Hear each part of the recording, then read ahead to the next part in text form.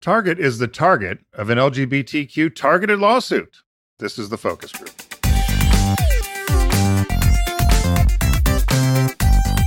They're all business, except when they're not. It's the Focus Group with Tim Bennett and John Nash. Hello, everybody. Welcome to the focus group. Tim Bennett here, as always, with Mr. John T. Nash. Coming to you live we're not bi-coastal, we're same coastal. How would you say that? You know, we have a couple of listeners who are grammarians or grammar police, and boy, did we just cross some lines there.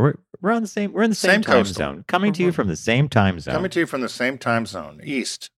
Yeah. And the Eastern time zone. So we are the focus group, and you can learn all about us at focusgroupradio.com. While you're there, you'll also find our sponsors, which are on the right-hand margin, including Deep Discount. Be sure to click on them and shop away. By going through our site, we get credit for it, so we appreciate that. And you can also learn about all our shows and find all of our media houses there, including our podcast, which is TFG Unbuttoned.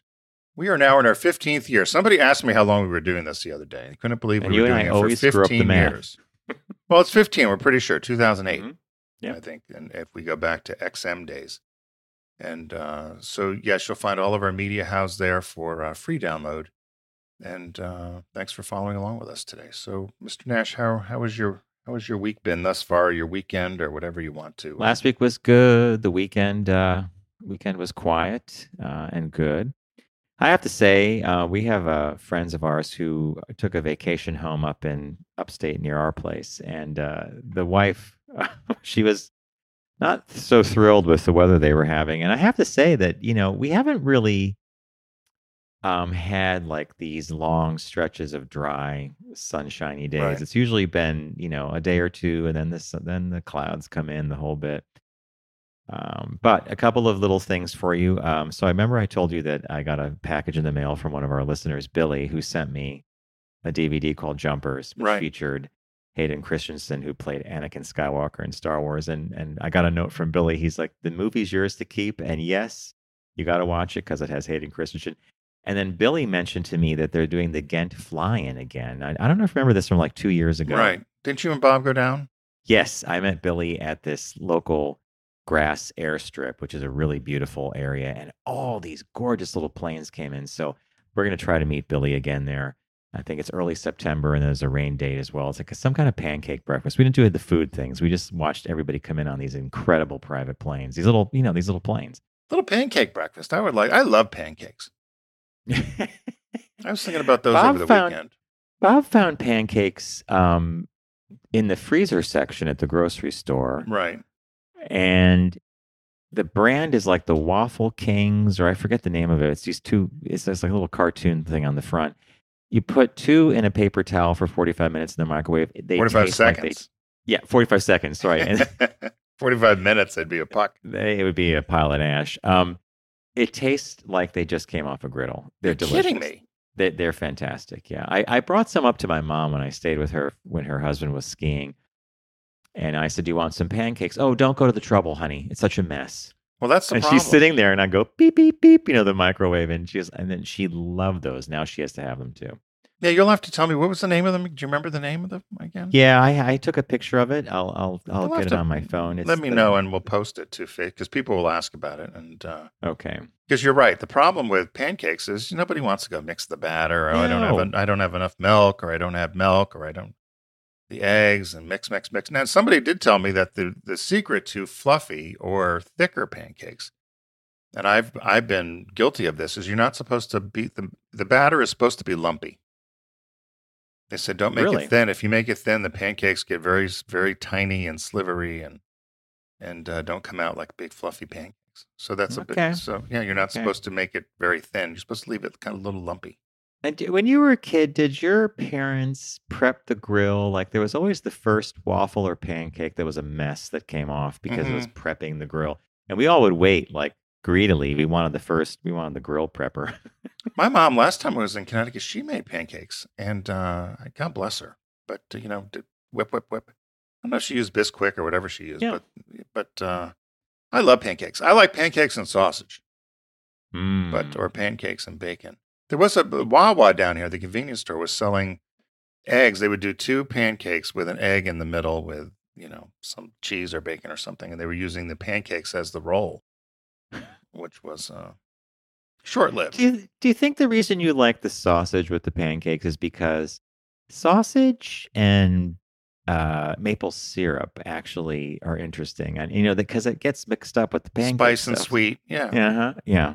I was not a big. My brother would use enough syrup to do the pancakes to do the back, to do the backstroke. I was very limited. I'm the same way with frosting. I can't eat a cake full of frosting or a cupcake. I wipe it all off. I don't like a lot of frosting, and I don't like a lot of heavy syrupy stuff. But I want a little bit. But I don't like a lot. Yeah. You remember we used to have we used to do cupcakes in the studio now and then when we were at Sirius. Oh, yeah. And you used to have, there were some cupcakes that were good, but others, it was basically like a wedge of buttercream on the top of a flaky, dry cake. And you're like, neither side of this is good. Too much frosting, cake is dry.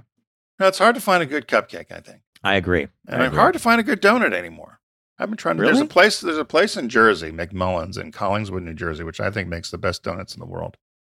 And but down here at the beach, well, it's hard to find anything here at the beach.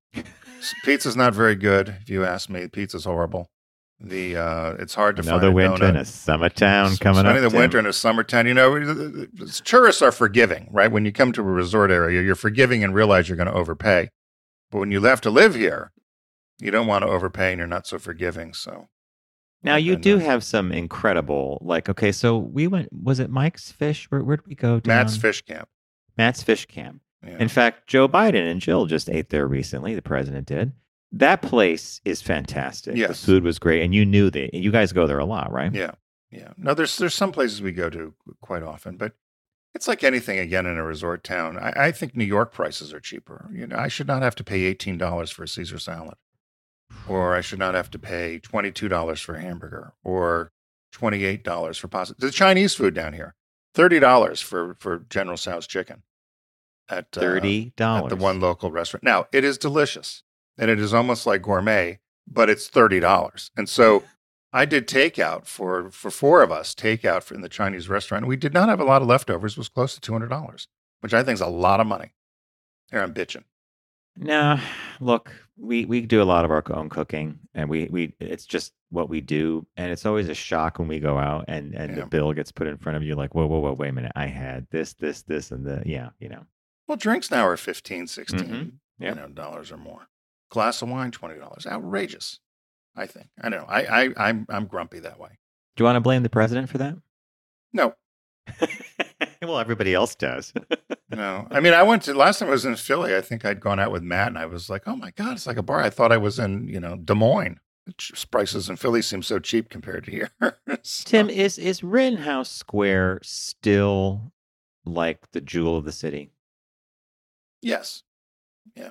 In Philadelphia, yes. Yeah. And the brownstones around there. And there were some incredible restaurants around the square itself. One was part of a hotel I think we went to once. But I just saw a CBS This Morning show about a restaurant that was taken over by some dynamic chefs. I think it was called Wednesday, Thursday, Friday, or Saturday, Sunday. It was Friday, Saturday, Sunday. Friday, Saturday, Sunday. And the chefs that took over said that they had a really loyal and big clientele who were really upset, like when the new chefs took over, because they couldn't come in and get the same clam chowder they've been ordering for 40 years. But slowly but surely, they became a new big powerhouse. Now people love the restaurant, but it's been there for a long time. Oh, gosh. It was one of the restaurants back in the probably late 70s that started the restaurant renaissance in Philly. And I used to love it. And the big thing about them was all their wines, no matter what they were, only had a markup of $10. Only 10, no matter what. $10 markup, no matter what it was, which was great because you didn't feel like you were getting ripped off when you're buying a shitty bottle of wine for $50 that cost $8. So that was their big thing. And then they went defunct for a couple of years, and then someone did come in and take it over, revamp the whole inside, change the menus, but still kept the name. And it's in a great location right off the square. It's a great restaurant. I was there with Cedagren and Mary Alicia, actually. It was the last time I ate there. Wow. Pre-pandemic, and we had a great meal. So. And I wonder if was it called Fez, or what was the Mexican place we used to always go to in the neighborhood? Oh, Elvez. Elvez, that's it. Is that still there? That's still there. Still there, still going, still doing well. It's a Steven Starr restaurant. Philadelphia has Steven Starr, who is kind of this restaurant king, and he has a lot of great restaurants in town. But Elvez, yes, still there, still doing well. Elvez is Consistently good food. and very good margaritas, might I say. Yeah. You and I walked out of there like, okay, that was one too many. Yeah, no, I think all cities are going through a little bit of a shift, a reboot Yeah. with the pandemic, and so much empty. As you know, in New York, so much of these office buildings are empty, and they're trying to figure out how. I don't want to say empty, but they certainly don't have the floors. They don't need the floor space that they once did for No. a huge financial institution or agencies and so forth. And they're trying to figure out, how do you repurpose some of these big old buildings? They can't necessarily be divided up. No. But how do you repurpose them? You can't make them all apartments. Well, that's you and I could have a whole conversation about that, because I've read so many interesting articles with engineers and architects talking about how you just don't convert an office building. Right. They're not set up for that, because of the services are in the core of the building, whereas you have to have separate plumbing for every Right. single unit. There is a building down in the Wall Street area here in New York that they converted. They were specific in saying it was a rental building.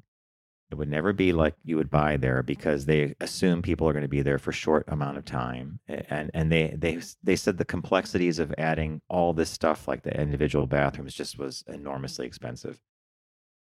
Jeez. Remember the office on Lafayette Street? Yeah. We would use. I still have a realtor keep contacting me, say they want to buy the building. I keep telling him $30 million. And he contacts me every week. Are you interested in selling 419 Lafayette? Yes, $30 million. But we never owned the building. I know. That's why, and I've told him that, but now he still keeps asking, so I threw a price on it. I don't know. He That hasn't was bid. Sunshine Suites. Yeah, That was he hasn't bid yet. A co-working space. I don't know why I'm getting the email. Are you interested in selling? We've got a buyer interested in buying 419 Lafayette. Yeah, $30 million. That co-working space was crazy. I remember one time Bob was doing some freelance for us, and we were there, and there was this guy talking at the top of his lungs. GoToMeeting.com. Here's the password. Well, apparently everybody on the floor heard the password, and then you hear him say really loudly, "I don't know who those people are. We're gonna just do the meeting. I don't know who those people are." So everybody signed into his GoToMeeting.com meeting. That's fine. The joys of shared workspace, right? Here's my credit card number. No. Yeah, exactly. Yeah. Like here's it. Oh, it's 3334. Yeah. That's a good one. Well, Mr. Nash, without further ado, what caught your eye this week? What caught your eye? Here's what Tim and John found. Okay, remember a couple of weeks ago I told you one of my favorite movies as a kid, and the very first James Bond movie I saw in the movie theater was The Spy Who Loved Me. So I found this article. It popped up, literally, it's a new article, but the events that this article talks about have taken place already. It started in 1989 and finished in 2013. But a man basically bought a shipping container. It's almost like, when they have storage wars, you buy the storage shed and whatever's inside, you get it. He bought a shipping container for $100. He sold the contents of it to Elon Musk at an auction back in 2013, it looks like, for about $1 million. Well, what he found inside this container was one of eight vehicles that were used in the filming of the movie The Spy Who Loved Me. Wow. And basically, it was a Lotus Esprit. Yeah.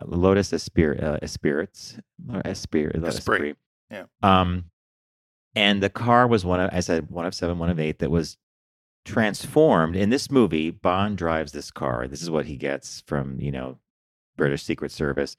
The car turns into a submarine when it goes in water. Like the tires flip up and they go in and these little fins come out. So when he bought this thing, this guy, this contractor in London bought the thing in 1989. They found this lump in the middle of the thing and covered in blankets. They flip it over and there's this a wheelless sports car. So this guy says, "Hey, I think you've got one of the James Bond cars," his friend. Wow.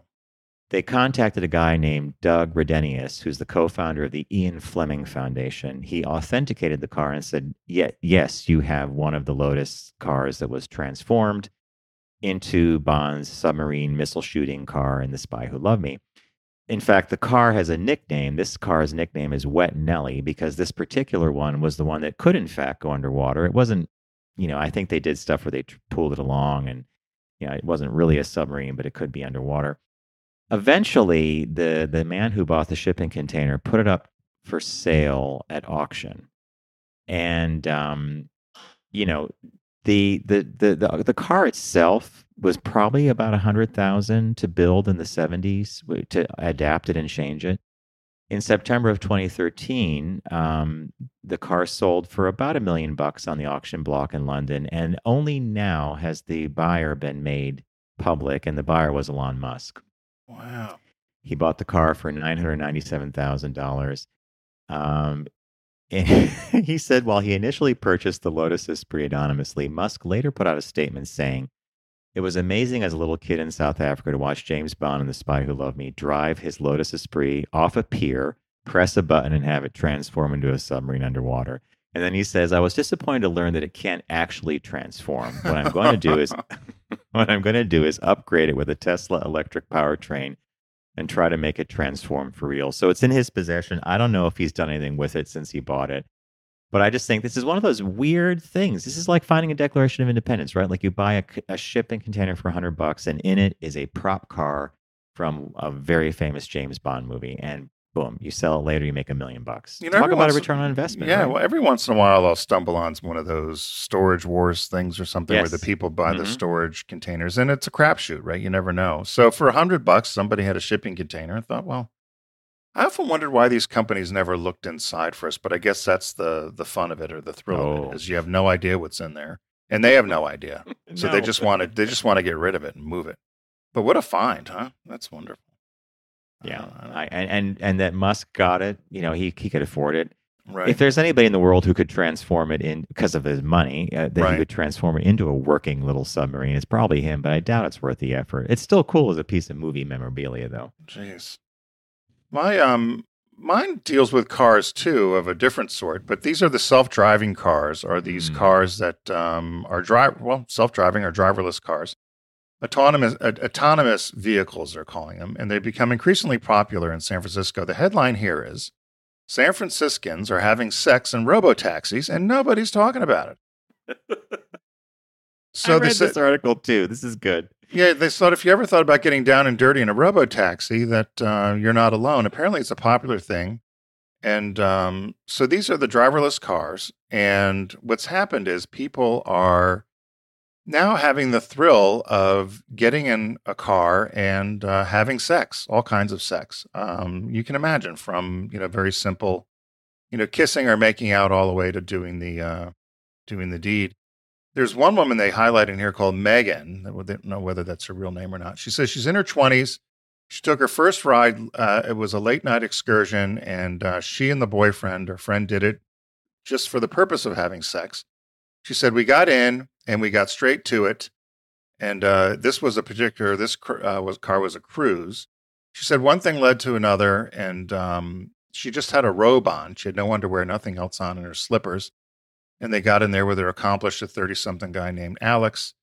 And they performed at least 6 separate sex acts, they've said, in these taxis. They have a thrill for it. She said there's no boundaries. And obviously it's exciting because you're in public. Sometimes people see them and look in and laugh. Other times people she said they steam up depending upon the weather. It could steam up the windows and then you won't see. And they love the thrill of it and kind of the public, I guess, exhibition of it. And toward the end of the article, they asked if they were going to keep doing it or not. And she said, sure, why not? She said, we're just going along for the ride. There's really no rules about this. So, of course, if you were in a taxi cab or an Uber driver, of course, you're not going to behave this way. But apparently what they found, and, talk about Elon Musk again, people have found all these creative uses for self-driving cars. It initially came up after Tesla released its first autopilot feature nearly a decade ago. And CEO Elon Musk went viral for reacting to a Pornhub video of a couple having sex while it was on driverless autopilot. So, of course, I went to Pornhub to look. There are hundreds of videos of people having sex in cars that are driverless around San Francisco or whatever. So this is the thing. Started back in 2018. Someone actually did a study about it, John. And they said that this behavior, they knew that this behavior would happen.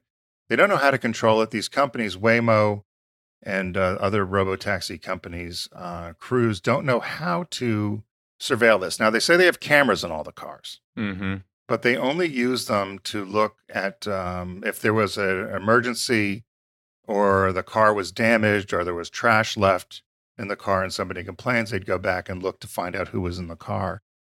But other than that, these cameras do run all the time, but some of these people that are having relations in the car don't seem to care. And some are saying or challenging it now as an issue of privacy. You're also not allowed to smoke or vape in the cars. I don't know how you would know. How would you even police that? Tim, at the beginning, you said something about this. She gets in with her robe and her slippers. Clearly, she knew nothing else on. This was planned. Yeah. When you said they were taking a cruise, is it possible that you just simply order up the cab to just drive you around for a specified amount of time? Is it? Yeah. So there's two companies. One's Waymo, and one I think is called Cruise. There's these robo taxis, but there's a number of companies that are putting these on the road. And so they said it's better than a hotel room, because what's happening is if you wanted to get down and dirty with somebody and you got a roommate, or you want to do it, you're cheating on somebody, I guess. You could just order up a car and say you want to go. One particular trip they took was through the Golden Gate Park, the Golden Gate Bridge. But they said that there were so many spotlights that there were a number of times where people could really see inside the cabin of the car. Because the way a lot of the seating is, the seats and some of them face each other. They were showing pictures. So basically, it was up to the passenger to choose a route they knew was going to be a 50-minute drive, or like, I want to go out to the airport, or like, because you couldn't just say to maybe you could. Cheaper than renting a room. Maybe you say, I want a scenic drive around San Francisco, and there's a route that's already been programmed into the car or something. I mean, it's just for when I read this, that's where my mind went. I was like, don't you have to have a specific destination in mind? And well, you could say if you knew it was going to take you 20 minutes or a half hour, right? True. So you knew, you jump in, boom, boom, boom.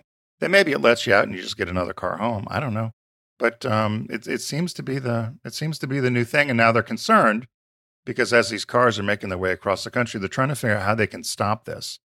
And they also want to stop drinking and smoking of marijuana in the cars, which they can't seem to figure out either, although you're not allowed to do it. But how would you know? They said open container laws in California particularly are difficult because passengers, there's a loophole. If you had a bus or taxi cab, limousine for hire, you can drink. But drivers certainly aren't allowed to. No. But so Cruise and Waymo said that you're not allowed to drink in the car, drink or eat. You can drink or eat in the cars, but you can't consume alcoholic beverages. But I don't know how you could tell. You could just have something in a bag. They're not going to know what you're drinking. Yeah, and you're not the one driving the car. So I'm not exactly sure how dangerous it is to have like champagne in a car that's you're not even driving. But yeah, this came from a publication called The Standard. They said the kind of the takeaway is this is another one of these technology things that's kind of got ahead of itself. Mm-hmm. And these companies don't know quite how to deal with it. And as they're now going to be headed to other cities, they're wondering if this is going to take on. But I'll tell you what, when I went and checked it out, apparently it's a thing. They're concerned about Amsterdam, which is supposed to get them next. And they said Amsterdam is going to prove to be another challenge for people. So. You go to the weed store, you get because in Amsterdam, it's always been kind of like you could do that, drive around the city. But let's go to the Waymo, let's go to the red light district. I mean, and get weed and a whore, and off you go. There you go. Yeah. Doing around down to the windmill. I don't know. I've not yet been in one of these driverless cars. Our friend Tim has been in one. He says it's unnerving because you're really trusting, and there's, you have to trust the cars going to where it's supposed to go. I had a question as I was reading this though, because they talked about the police getting involved. People have reported seeing people having sex. How do the police stop the car? Well, how would you pull over a car that's driverless? There must be something that right. There's got to be, but they said that this was the California Highway Patrol is still trying to regulate how how to deal with all of these. My initial thought would be that the police call in the plate number to whoever, Waymo or I guess so. And Cruise, say pull over. I don't know. and then they send a command to the car to safely pull over at the next possible opportunity, and it pulls over, and then boom. There you go, Mr. Software Developer. See, now, if that hasn't happened, John, now this is an app we can sell for the California it's a Highway feature. Patrol. Right. It's a feature. It's not right. a whole app. Pull It's a over. feature, yeah. Oh, we finally invented something. Maybe call the Giddy Up. A pot on demand. All the way from Denver. Yeah. Yeah. So that's what it caught my eye this week. It's I don't know, an odd thing, I think. But I don't know. Will you get in a driverless car when the time comes? I'm gonna be really hesitant. I'm like Tim. I'm like big Tim. I'm like, you know what? I like someone behind the wheel. Yeah, I do too. Well, they said there was another horrible accident. As part of this story, somebody talked about how the car didn't detect a dog, ran over and killed somebody's dog. So, but no, these That driverless happens, cars, I don't know. I know they're talking about it here in Delaware, which is why they're putting a lot of these poles in, because a lot of the cars will be, these not telephone poles, but for your cell phones or whatever. Yeah, for signal. For signal, and that's going to help with these autonomous cars. But I think that's the last thing we need. So, our business birthday this week. Everyone does celebrity birthday greetings, but the Focus Group is the only show in the universe that celebrates business birthdays. I'm sure we must have mentioned her before along the way in the last 15 years on our business birthdays. I don't know if we've ever highlighted her for a birthday. But Madonna Louise Ciccone, born August 16th, 1958. Happy 65th birthday to Madonna. Can you imagine 65 Madonna? She's a music producer, actress, business person, and known as the Queen of Pop.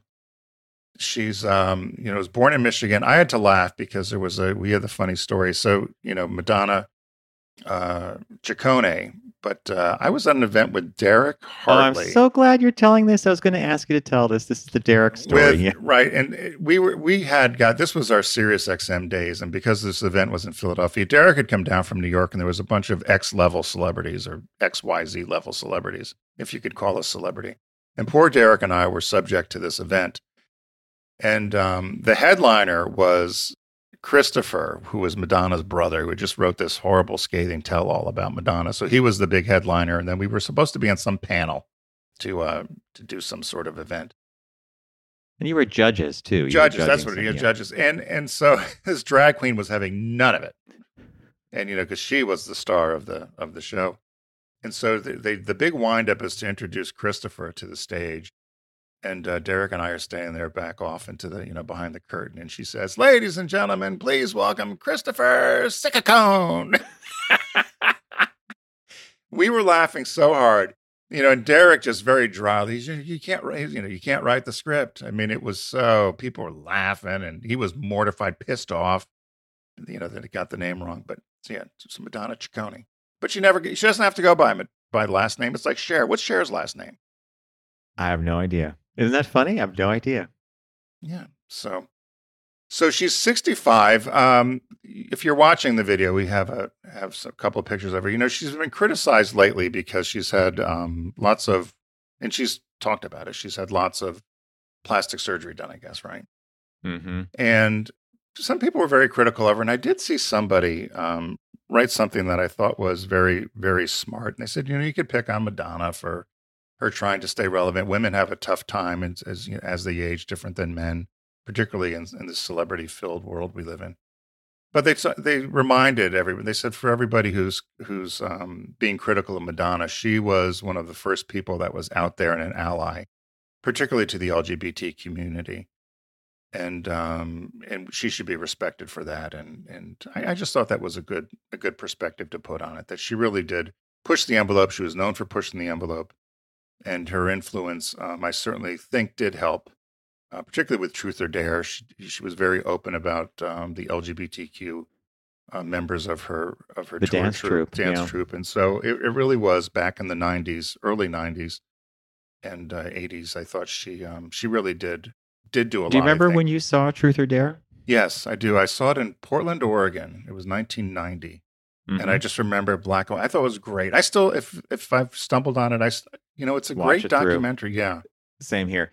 We saw it. We were coming back from a weekend in the Pines, and it had just premiered, and we all got off the train and went right down to the Chelsea cinemas. And you were correct in what you were saying earlier. Madonna gets a lot of flack for a lot of things these days. I think people just forget how huge she was and how she Yes. utterly transformed pop and dance music. And she created this whole mystique, and her whole career was all done before MP3s, Right. before the single track download. It was the album experience, and she nailed it. Every album came out Oh, as it a was. hit after hit. Yeah, they said so. I'll just, because there's a lot we all certainly all know about Madonna, but I'll just read a couple of the accolades. So she got to Manhattan in 1978. She left New York. She wanted a career in modern dance.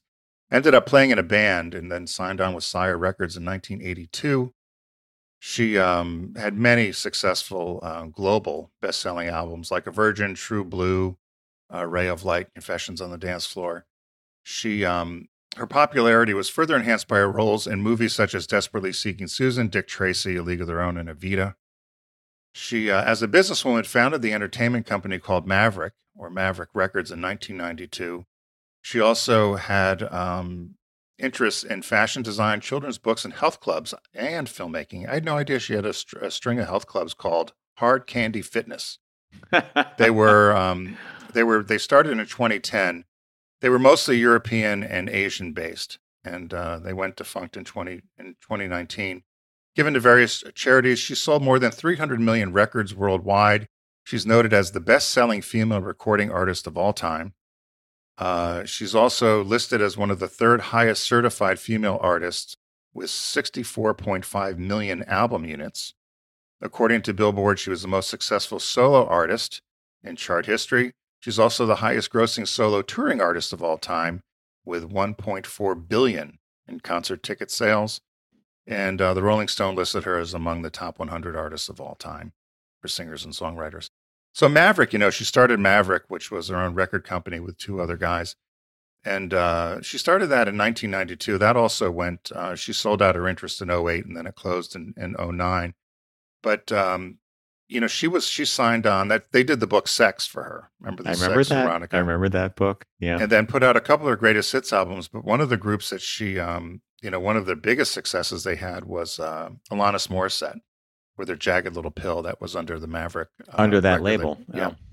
And there were a number of other acts along the way, but very smart business person. They said she was one of the few people that actually led an entertainment entity, similar to Lucille Ball. Remember when she led Desilu Productions? That Madonna was one of just a handful of women that actually was able to successfully run a big studio. So happy birthday, Madonna. 65, John.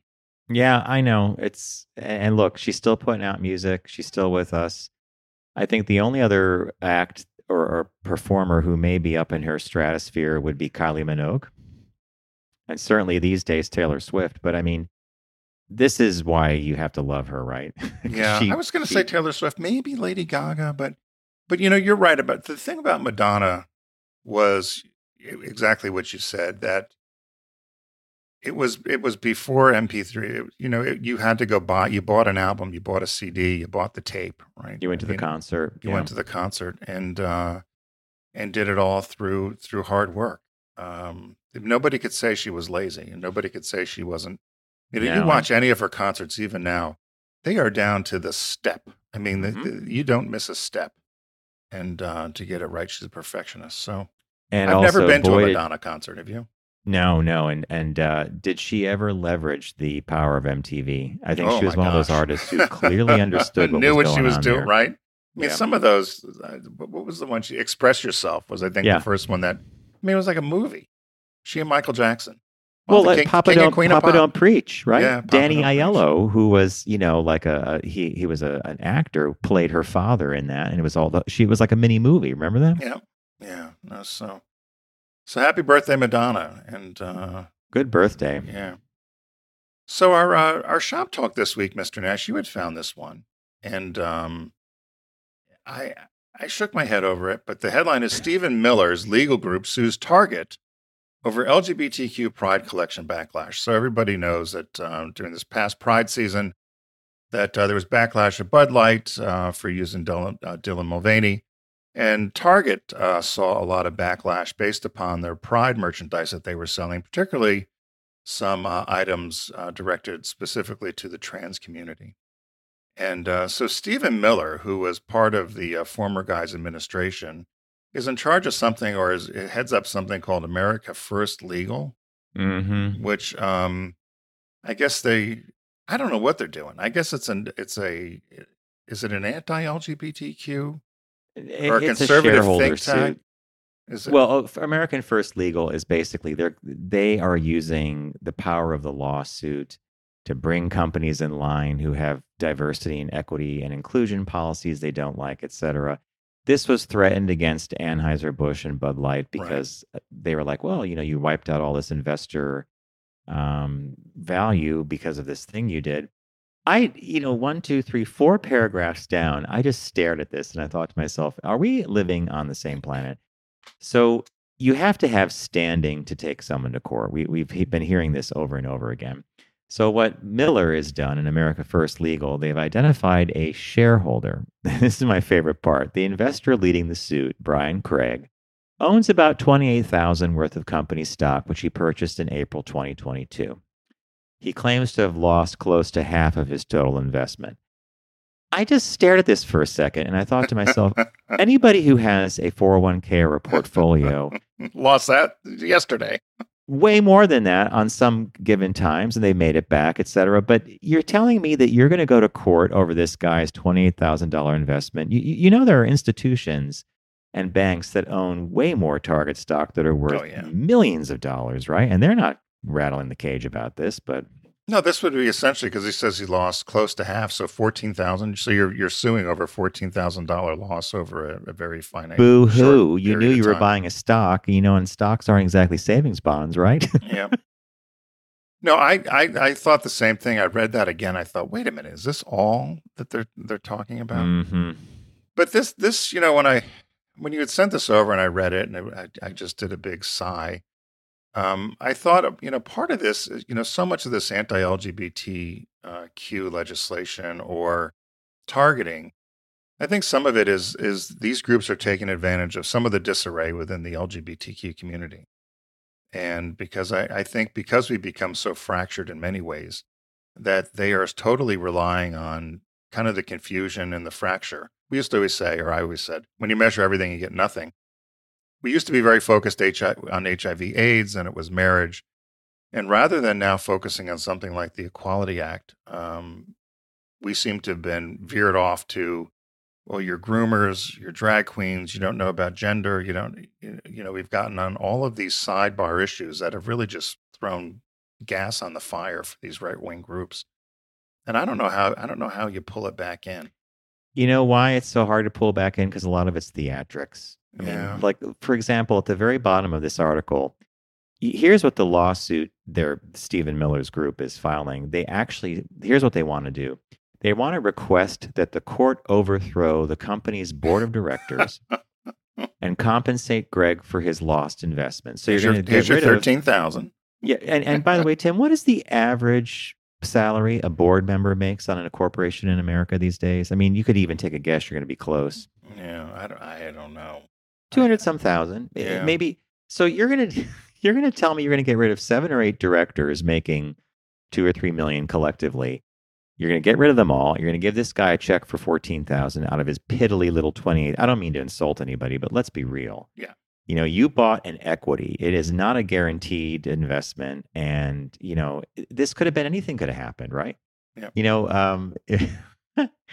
It could have been tuna fish. Someone could have said, how dare you sell canned tuna? Tuna are smart, and we don't, it's just, I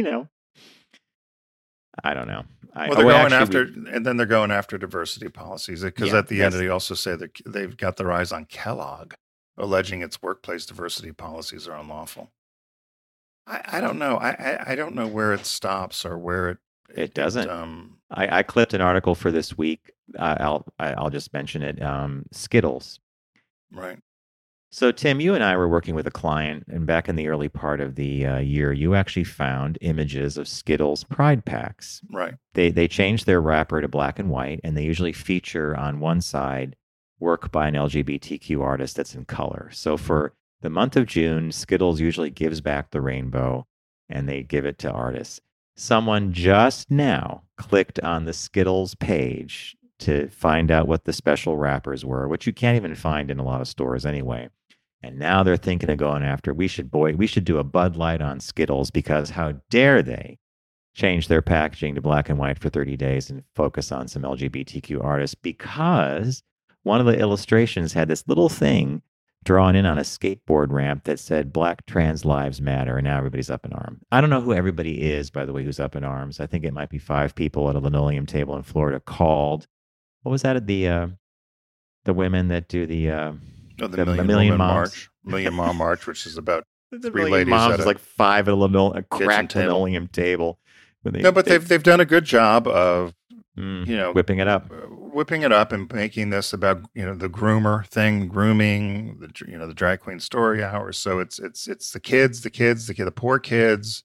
They made it a race issue. They're all spun up on Black Lives Matter. They made it a gender issue, and I think part of it is, you and I have talked on a sidebar once. The Human Rights Campaign used to be on top of a lot of this stuff. I think Front and center, yeah. And there's really no, I don't want to say a national clearinghouse, but I was trying to figure, is there the ACLU maybe? I don't know. I don't know who is supposed to be helping or in the corner of in our the corner. Well, GLAAD will issue a statement. A lot of organizations will issue a statement. I can issue a statement. Yeah. But it doesn't have the same impact as these blowhards doing these theatrics that we're going to sue Target because this guy here invested $28,000, he lost $14,000 because of that Pride merchandise. There's certain people that take the bait, and we know who they are, and there's others who are like, oh my God, here we go again. We got all these problems in the world, and we're worried about it. Worried about a bathing suit. Yeah. So. Anyway, folks, we want to thank you for joining us here on the Focus Group. Please check out focusgroupradio.com. That's our website. You can learn about us there. Also, our Tuesday podcast, TFG Unbuttoned. And if you are already following us on an audio stream, you probably already get that. But if you want to check out the video for the Focus Group, if you just go to YouTube or focusgroupradio.com, and you'll find it all there. We want to remind everybody to please don't text and drive, especially in the summer. We see a lot of questionable driving on the road, is the way I would put it. I'm a trained Tim Bennett driver personally, and distraction was never allowed behind that front wheel when Bennett was sitting next to me in the passenger seat. Keep your eyes on the road. So, are you still looking at your phone? Do you still use your phone for guidance, or do you have it clicked into the car now? Clicked into the car. Now that it's part of the CarPlay and it's part of the nav system, you and Brian loved that when I kept looking down at the cup holder. You were looking at. We're going to get killed. Going straight. And Brian, you love to look at a map. Now that I relive that road trip in my head, I'm remembering why Brian would look at me funny sometimes, because he had his laptop out, and I keep looking down, and he'd kind of make a face like, it's 50 miles. We're not going anywhere. Just keep driving. That was so hot. 101. Horribly hot it was. Yeah. Anytime you and I have done a road trip, seems to be hot. We picked the hottest week. Anyway, folks, please stay safe, and we'll see you in the new one. It's The Focus Group with Tim Bennett and John Nash. Accessible on all platforms. Subscribe, like, and rate us on your platform of choice. Learn more at focusgroupradio.com. That was a stunning focus group.